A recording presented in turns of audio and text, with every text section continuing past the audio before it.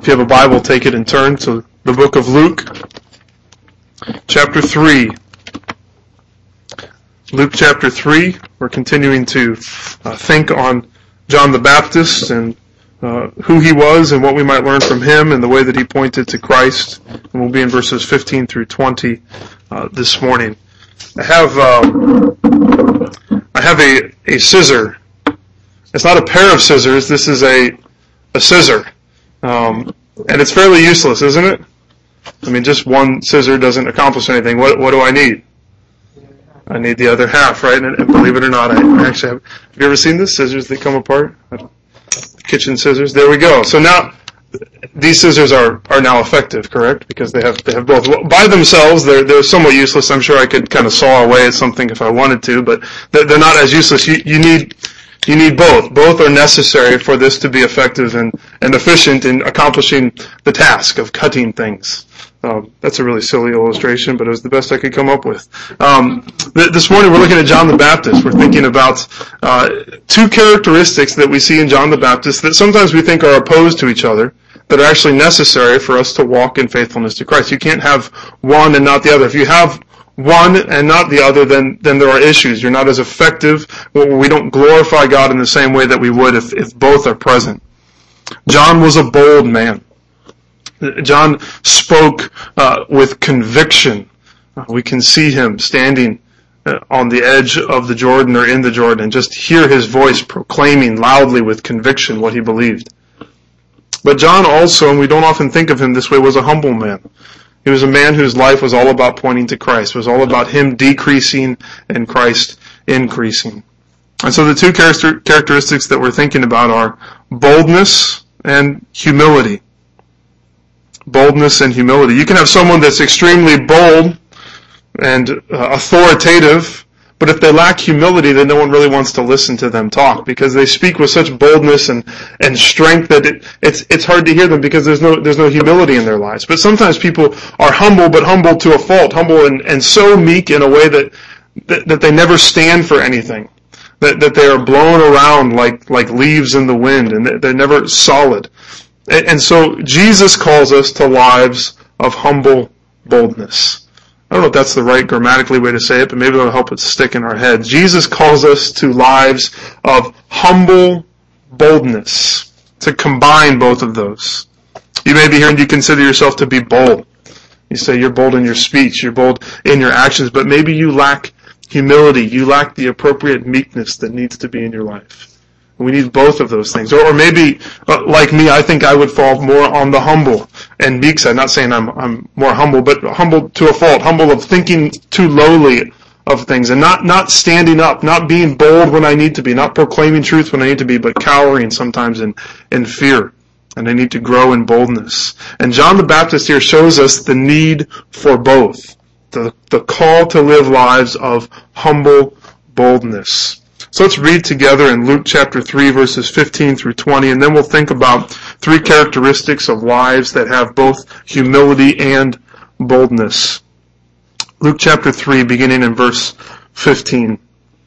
As the people were in expectation, and all were questioning in their hearts concerning John whether he might be the Christ, John answered them all, saying, I baptize you with water, but he who is mightier than I is coming, the strap of whose sandal I am not worthy to untie.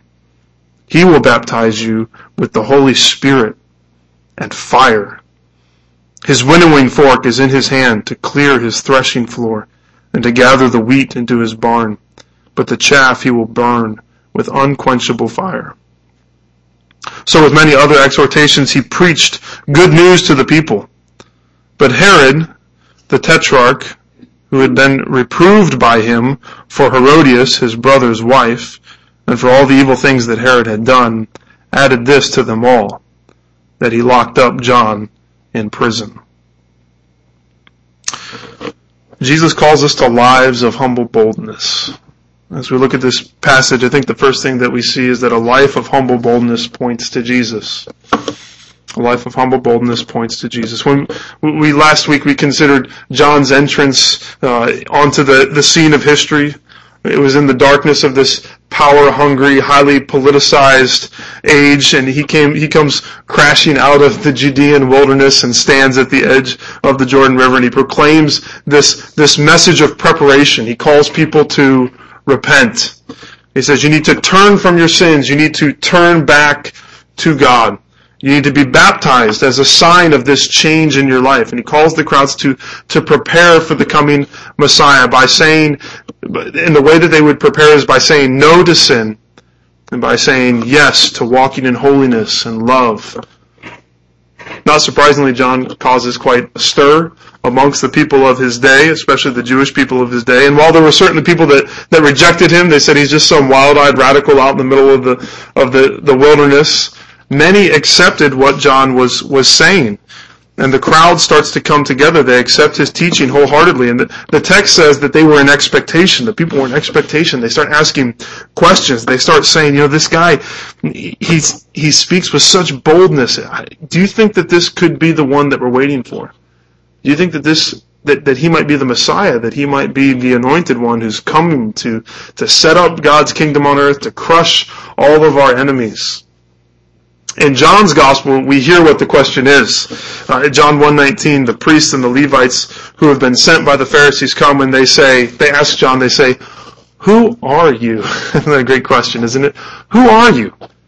We need to give an answer to those who sent us. What do you say about yourself? What do you say about yourself? That's a question that many of us would love to be asked. Well, let me tell you. Sit down and I will tell you all about myself. I'll tell you about who I am. We love to talk about ourselves, to expound on who we are. And here John has asked this question, and he's asked it by people that think he's the Messiah. Now, if there was ever a moment in your life where you might be prone to self-exaltation, this is surely it. People come to you and say, we think that you're the Messiah. Tell us who you are. But John is very clear in his response to these questions. He says that he is not the Messiah. And he's also clear that the Messiah, he says, is much greater than him. John doesn't say, I'm not the Messiah, but I'm a pretty big deal. I'm the last and the greatest of the Old Testament prophets. And Jesus is later going to say about me that no one born among women is greater than me. John doesn't say things like that. He says, me? No way, I am not the Messiah. He says, I'm not even worthy to take off the Messiah's shoes. Leon Morris gives us some insight, a commentator. He writes this. He says, Palestinian teachers were not paid, but pupils, students, used to show their appreciation with a variety of services. A rabbinic saying runs, quote, every service which a slave performs for his master shall a disciple do for his teacher, except the loosing of his sandal thong. Untying the sandal thong was just too much. But John selects precisely this duty, which the rabbis regarded as too menial for a disciple, as that for which he was unworthy. This is genuine humility.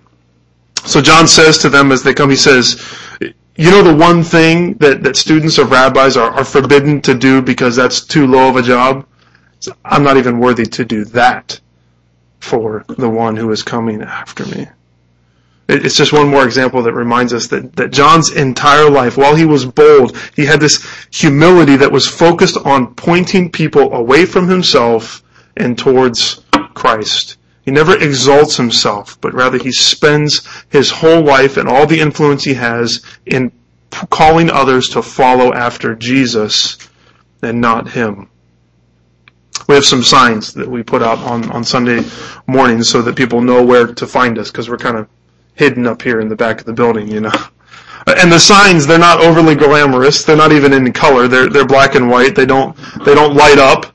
And nobody pauses to look and admire these beautiful signs. People see the arrow pointing in the direction that they need to go, and they say, oh, that's where the church is, and they follow the sign. Nobody congregates and gathers around the sign. The sign is used for a purpose, and the purpose is to point people where to go. It has a purpose. It's not the focus. And John's life was a sign. It was a sign that cried out, don't look at me, look at Jesus. He is a finger pointing. In fact, there's a point where everyone's eyes are on John, and Jesus starts coming down to the Jordan, and what does John say? He says, behold, look, everyone turn around, don't look at me anymore, look, the Lamb of God who takes away the sins of the world. And at the end of John 3, John's disciples come to him and they say, John, you know that guy you were telling us about that was coming? Jesus? Everyone's following him. He's baptizing more people than you. And the implication is that they think that what John should do is go and get some of his followers back. They're following after Jesus. But what's John's response? John says, he's not upset about this. He responds, he says, I told you I'm not the Christ. He says, I am a friend of the bridegroom. He says, I am the best man at the wedding. If you walked away from a wedding and you said, wow, wasn't that best man the center of attention? Or he said, didn't those groomsmen do a great job? That's what you say about the wedding. That's the first thing that comes to your mind. If that happens, then that wedding is a complete failure, because who's supposed to be the focus of the wedding? The bride and the groom are supposed to be the focus of the wedding, and the groomsmen and the best man, they're supposed to point away and to point towards the groom. The wedding is about the bride and the groom. Primarily it's about the bride, of course, but the groom is there as well, and he's important. And John says, he says, I'm just a groomsman. And my joy is being like a sign, like this tattered wooden sign that just points to the groom. My joy is made complete. And then he says, he must increase, but I must decrease. John makes it clear that a life of humble boldness points to Christ. It points to Jesus, which means it doesn't point to us. The focus of our lives is to take the focus off of us and place it on Jesus. The temptation we all face is that we want to be known, right? I mean, I want people to know who I am. We want to be the center of attention. When we go to parties, we want our employer to take special notice of us. We want to be known. We get on Facebook and it'll ask you, it says, tell us about what you are doing. Tell the world about how great you are, how smart and how happy you are, and take pictures of your food and post it so everyone knows how good you eat. And this is what Facebook is. It's let's tell everyone how great our lives are. Now, pride is it's an evil that we always will deal with. And there's so many different ways that it can manifest itself. But the question that we have to ask is if we, like John, are willing to be forgotten. Are we willing to fade to the background? Are we willing to be unknown so that Christ might increase, so that He would be known? In your everyday life, whether it's at home or at work, whether you go to school, are you filled with joy at the thought that you might simply be a sign? You just might be someone that points to Jesus, and you could be forgotten completely. But if people see Jesus, then you're content. Not to get too specific, but I thought about our brothers training for ministry, you guys that desire to go to missions. Are you content to go on a foreign mission field and do the work of the ministry, the tough work of the ministry, and then just be completely forgotten? Would you be content to be known by no one else except your Heavenly Father, to do a work that leaves you ridiculed by society or maybe misunderstood, but that points people to Jesus? Is that enough to be forgotten, to just be a sign? I think about this in regards to our church, Grace Fellowship Church. Are we content to be a church that ministers to our city and to the ends of the earth and does it for the glory of Christ, such that no one knows about who we are? That we never become a church that's really well recognized in Louisville, but yet we are pointing people to Jesus. Would we be content if for the rest of the life of this church that we are a place where people come and they grow in their faith for a little while and then they leave? Hasn't that been in some sense what we have been? And yet we are pointing people to Jesus and God is glorified. Are we content with that? If that's all that we are, I think we should be. If we can be a sign that points to Jesus and no one knows who we are, then we would be content with that. And if God blesses us with souls that come in, that our goal would not be to make a name for ourselves, but would be to make a name for God. This is humble boldness. And how do we do that? We do it by recognizing who we are and recognizing who God is. This is what John does, doesn't he? He says, I am not the Messiah. Jesus is, and He is so much higher than I am, I'm not even worthy to untie His sandals. He has a correct perspective of who He is and who God is, and in light of that, it's not a problem for Him to say, why would anyone want to come and look at me? Everyone needs to go and look at Christ. He knew who he was. He knew who Christ was, and he saw his sinfulness in light of Jesus' holiness, and he had no problem pointing others away from himself so that they would follow the Lamb of God. So I pray that we would see our sin, that we would see our brokenness and our need before God, that we would recognize that we're not even worthy to lift our eyes to him. And we would see him in his exalted holiness, that he is the one true and living God. And then if we see that, then we'll have no problem spending our entire lives trying to be forgotten so that we might point people to Jesus. Jesus calls us to lives that are marked by humble boldness, and a life of humble boldness points to Jesus and Jesus alone. Not only that, but secondly, a life of humble boldness proclaims the whole gospel. It points to Jesus and it proclaims the whole gospel. It points to Jesus. We see that in the first part of John's response where he says, I baptize you with water, but he who is mightier than I is coming, the strap of whose sandals I am not worthy to untie. And then in this second part we see the whole gospel that he proclaims. He will baptize you with the Holy Spirit and fire. His winnowing fork is in his hand to clear his threshing floor and to gather the wheat into his barn. But the chaff he will burn with unquenchable fire. In the first part, he makes it clear that Jesus is a superior person to him, and now he makes it clear that Jesus does a superior work to his work.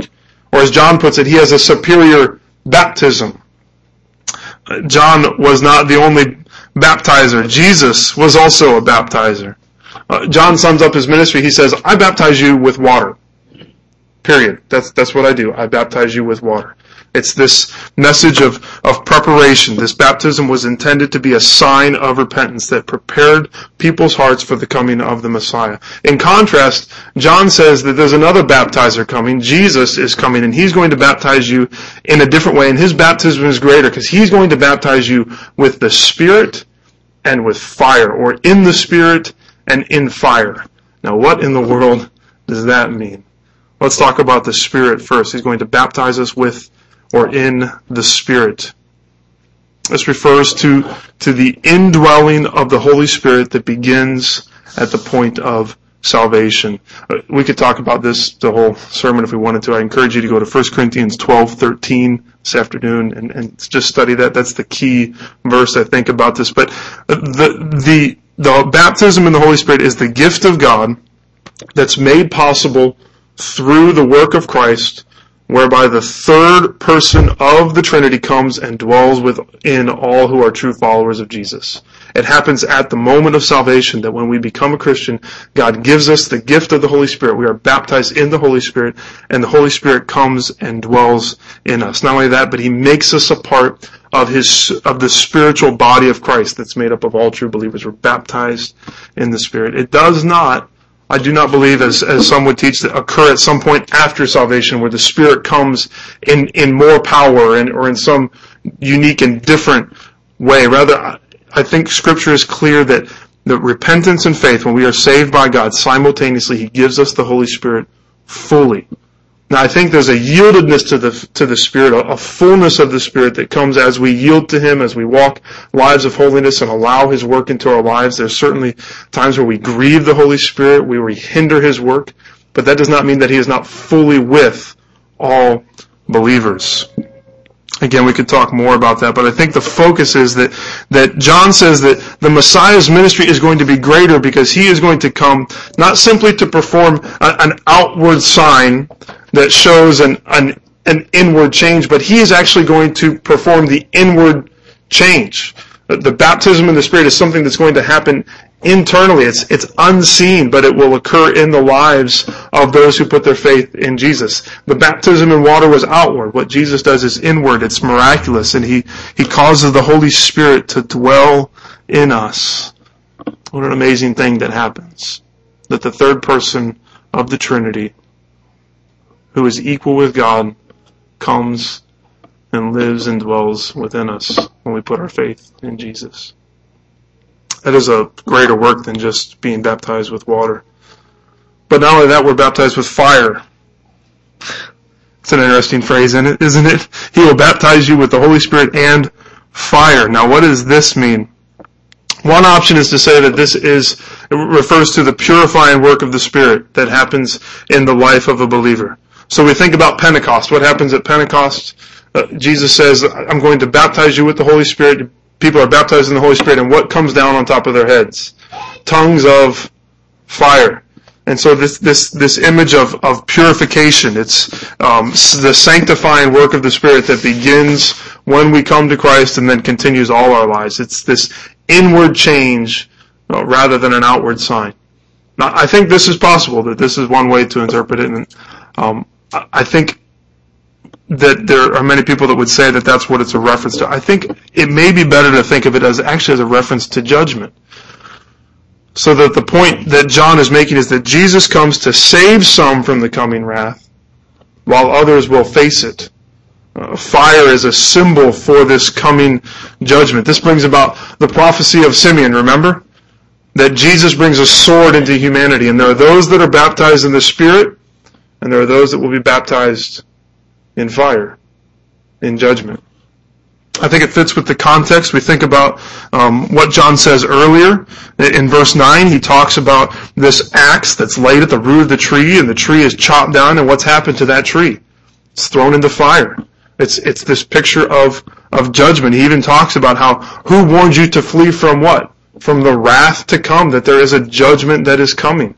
And then it's followed up here with another illustration.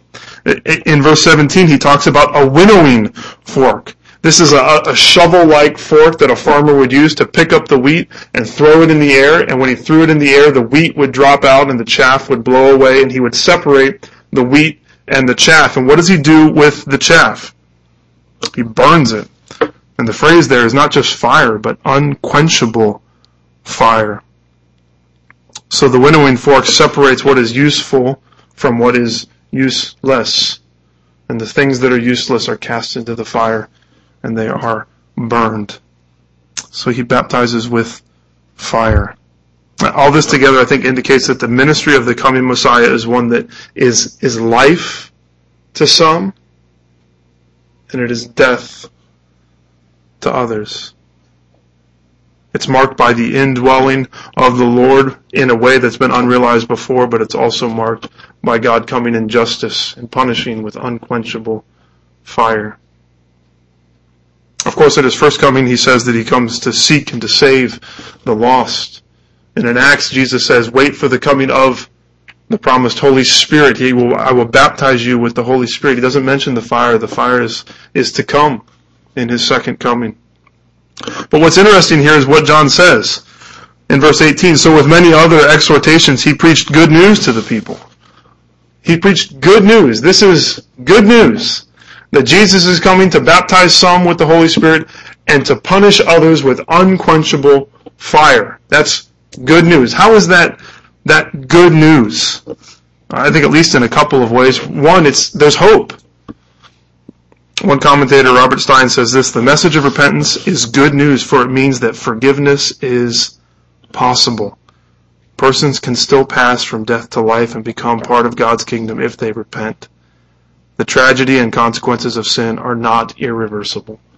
This is good news. There is hope that we can turn to God. We can escape the fire. We can be baptized with the Spirit. We can come to know Him. There is hope if we will repent. The other way it's good news is that there is justice. Another commentator says, judgment is not at first sight very good news, but it's an integral part of the gospel. Unless we can be sure that in the end evil will be decisively overthrown, there is no ultimate good news. Justice is good news. A world without justice, where evil is never dealt with, is not good. But true justice is something to rejoice in. In our readings this week, Psalm 67 says this, Psalm 67:4. Let the nations be glad and sing for joy. Why? Why should the nations be glad and sing for joy? The psalmist says, for you judge the peoples with equity. Because God is a just judge and He will judge rightly. Now, let's be clear. Justice is not good news for everyone, is it? Those that will be baptized with fire, this is not good news. It's good news for the wheat. It's not good news for the chaff. And John, with this humble boldness, comes and he proclaims the whole gospel. You know, John could have been pretty content, couldn't he? He had a whole crowd around him. A lot of people that came. And he could have said what he maybe thought they wanted to hear. But he was concerned. He was concerned that they would know the Christ that he was proclaiming, so that they might be saved from the wrath of God. He wasn't content to make people feel comfortable in their religiosity. He wanted them to know the truth. And so too, we as individuals must proclaim the whole gospel, not with condemnation, not with self-righteousness that points a finger, but with humility and boldness that sees those that are lost in sin, that are underneath the wrath of God, that they are in danger of eternal fire, and we proclaim there is hope. If you will repent, there is hope that you do not have to face this horrible baptism of judgment. It's not a popular message, but it's a true message. It's not one that's going to win us friends, but it is one that is loving. We proclaim what is true, what is right. And so I proclaim it this morning. I proclaim to you that Jesus has come to make a way back to God, to offer the forgiveness of sins. Jesus was the one that John spoke of. And he has come, he has given his life as a ransom for many, as a sacrifice to pay for your sins and for mine, so that we might find new life in him. And he calls us to turn from our sin, to repent, and to turn back to God. And if we do, he says he will give us his Holy Spirit. He will baptize us in the Holy Spirit. He will adopt us as children. He will forgive us of all of our sins. But if we do not, if we reject him, then the only baptism we face is a baptism of fire. We are the chaff. We are the tree that is burned. But there is hope. So what does a life of humble boldness look like? It points to Christ. It proclaims the whole gospel. And finally, a life of humble boldness confronts sin. It confronts sin. Verses 19 and 20 are not chronological. The arrest of John didn't occur immediately after the events of verses 1 through 18. There's an overlap between the ministry of John and the ministry of Jesus that occurs. But Luke uses this future information in this discussion of John's ministry to change the focus. He changes the focus off of John and puts it squarely on Jesus. So he kind of wraps up John's story. But these aren't throwaway verses. Rather, they are another example of this humble boldness that we've been highlighting. Herod, we mentioned last week, he was the ruler of the Judean area. We were told here that he has taken his half-brother's wife, Herodias, as his own wife.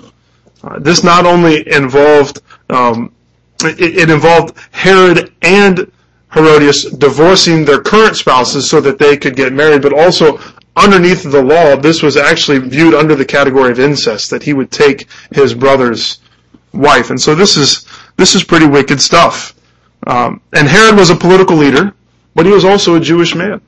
And so John can't sit back idly and watch this guy publicly trash the covenant of marriage and trash God's law, so he speaks out. It may have been first to Herod's face. I don't know. Maybe he had an audience with Herod where he told him, Herod, this is wrong. Or it could have been part of his teaching, and people came to Herod and said, have you heard about what John the Baptist is saying about you? And so they bring John before Herod, and John doesn't back down, but he confronts Herod. However it happened, he confronts him, and it's clear that he makes it clear that Herod's actions are unacceptable before a holy God. This isn't self-righteousness or sensationalism that motivates John, but it's rather this zeal for the glory of God. And so in humble submission to God, he comes before Herod and he says, what you're doing is wrong. Can you imagine that? Think about that. This ruler in the day that has power over John, and John comes to him and says, what you're doing with your brother's wife is wrong. It's sin. It's an offense to God. That's bold. But it's also humble underneath God's hand that he would obey him to do that. So is the principle that we should learn that we should go around confronting everyone's sin. That we should be morality police. I can remember in grade school, I went to church, grew up going to church, and I would go around and I heard people swear. I made sure that they knew that was wrong. Shouldn't say words like that. I think there was an innocence in that, and I think there's a rightness to that to a certain extent. But I also came to realize, there's a sense in which an unbeliever is not going to act like a believer. Someone who hasn't placed Jesus on the throne is not going to act as if he is. So there's a balance. There's a balance here where we need to confront sin, but we also need to understand that there are those that are not believers that are not going to act like believers in certain ways. But there's a time and a place to confront sin, and we should be willing to humbly and boldly tell our unbelieving friends in love and in truth, as opportunities arrive, that there is sin in their lives, that things that they are doing are wrong in the sight of God. If repentance is the first step to coming to Christ, right? To turn from your sins. And we said, if people don't realize that they're sinning, they will never turn. So how do we help them realize that they're sinning? We tell them, that's wrong. That's an offense to God. That is against God's law. You should not be doing that. Now again, it's not this finger waving, it's humility, but it takes some boldness to do it. It's to say, this is what God's law is. I'm not telling you what my law is. I'm just telling you what's acceptable before God. And these things are wrong. And if we have this humble boldness, we will have a spirit that comes in grace and tells people that they are sinning, that God's wrath is against them, but that Jesus has come to offer forgiveness. We should do it with unbelieving friends. Beyond that, we should be willing to confront sin in one another as brothers and sisters in Christ. Remember, Herod was a Jew.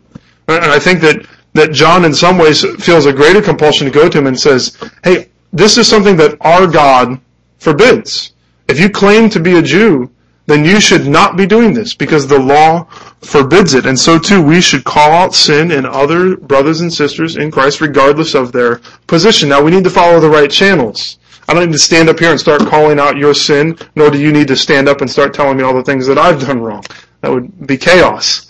There are channels, but there is a boldness that we need to confront one another and say, this is wrong. This should not be in your life. You need to confess and repent and turn from this.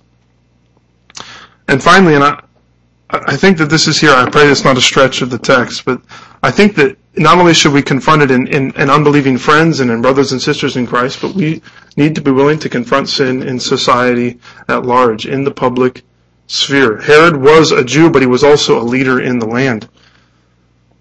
And John comes into that realm and he brings holiness to bear on Herod's life. That's a bold move. It's such a bold move that it cost John his freedom.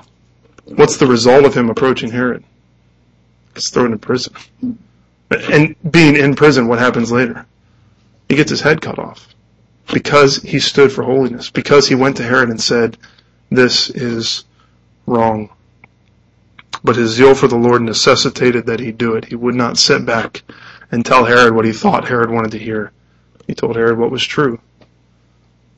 Now, as we think about the public sphere, I think much of what we stand for as Christians is mocked in society at large. I don't think we need to have a martyr mentality that says, well, everyone needs to accept what we believe. We should recognize if people are not followers of Christ, then they will oppose his law. That's just the nature of sin. We are on the wrong side of a lot of the issues of our day, right? When we talked about sanctity of human life Sunday, we're on the wrong side of that as far as society is concerned. As we stand for life, for most people in secular society, they would say that we're backwards and that we shouldn't talk that way. And as I thought about this, I thought what I think is slowly becoming the largest issue in our day, which is this debate over gay marriage, which is the stand of the church that homosexuality, according to Scripture, is sin. That's something that no one really wants to hear. And it's not unlike what's going on here. What does John do? He steps into Herod's personal life. He says, Herod, the person that you're marrying is someone that you shouldn't marry. Now, in our society, what people would say is, hey, that's a personal decision. That's between two people. That's not something for you to step into and say that's right or wrong. But what does John do? He steps in. He says, no, it is wrong according to God's law. And I just see the parallel there too clearly not to mention it. I do think that this is the issue of our day. This is the issue that we will be ridiculed for as believers in the coming days. Do we believe it? Do we stand on God's word and believe that that's what it teaches? Do we see that as sin? If not, we need to study His word and find out, is this something that we're willing to stand on? Because I don't think it's too far-fetched to say that what happened to Herod, that there may be persecution that's faced for that. There will be persecution that's faced for it. And it may be being thrown in jail. I don't know. We never know where society's going, and we need to be willing to say, I will stand for truth, even if that is the consequence.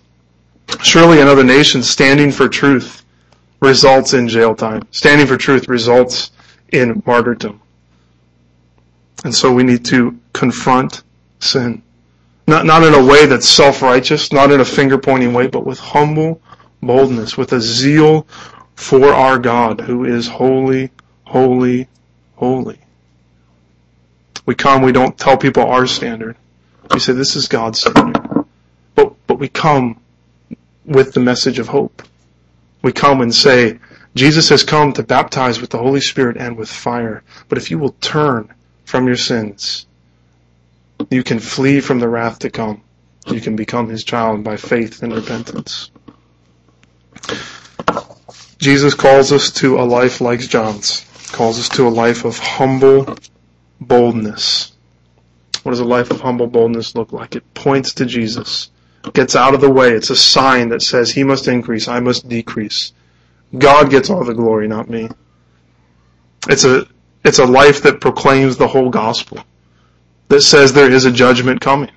That speaks of the reality of eternal death.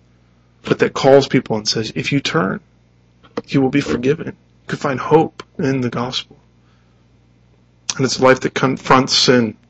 That confronts it in our unbelieving friends so that they might turn and know that God forgives. It confronts it in the body of Christ that says we want each other to grow in holiness, and it confronts it as is when it is needed in the public sphere. It says this is what God's standard of holiness is. And that's only possible. The only way that we can live this life is that God has given us His indwelling Holy Spirit. The Spirit of power and of love. The Spirit that knows when to do, that prompts us how to confront and when to confront. That helps us to speak with boldness and without fear. That lets us step to the back and kill pride and push Him to the front. It's only by God's Spirit working in and through us as it was in John. So may we go from this place in the power of the Spirit to serve the Lord with our whole lives in humbleness and in humility and in boldness. And when we do that, if we've given every part of our lives to Christ, then I pray that we would say, as John would have said, and as the servants in Luke 17 said, they said, we are unworthy servants. We've only done our duty. Let me pray. Father, we pray that you would make us like John, because John was like you. Lord, forgive me for not pointing directly to Christ in this message. But if there's anyone who was humble and bold in perfect harmony, it was you, Lord. As Jesus walked the earth in humility, as God, yet He humbled Himself even to death. And yet you spoke with such boldness and clarity. Lord, we want to be like Jesus. We want to follow your Spirit, to know how to point away from ourselves and to point to you, to know how to confront sin and when to do, and to proclaim the truth of the gospel clearly, Lord, with love, humility, clarity, and boldness. Lord, so thank you for being the perfect example of these things. We pray again by the power of your Spirit that you would allow us to walk in this way that you have called us to. Change us by the Spirit that indwells us. Pray all this in Jesus' name. Amen.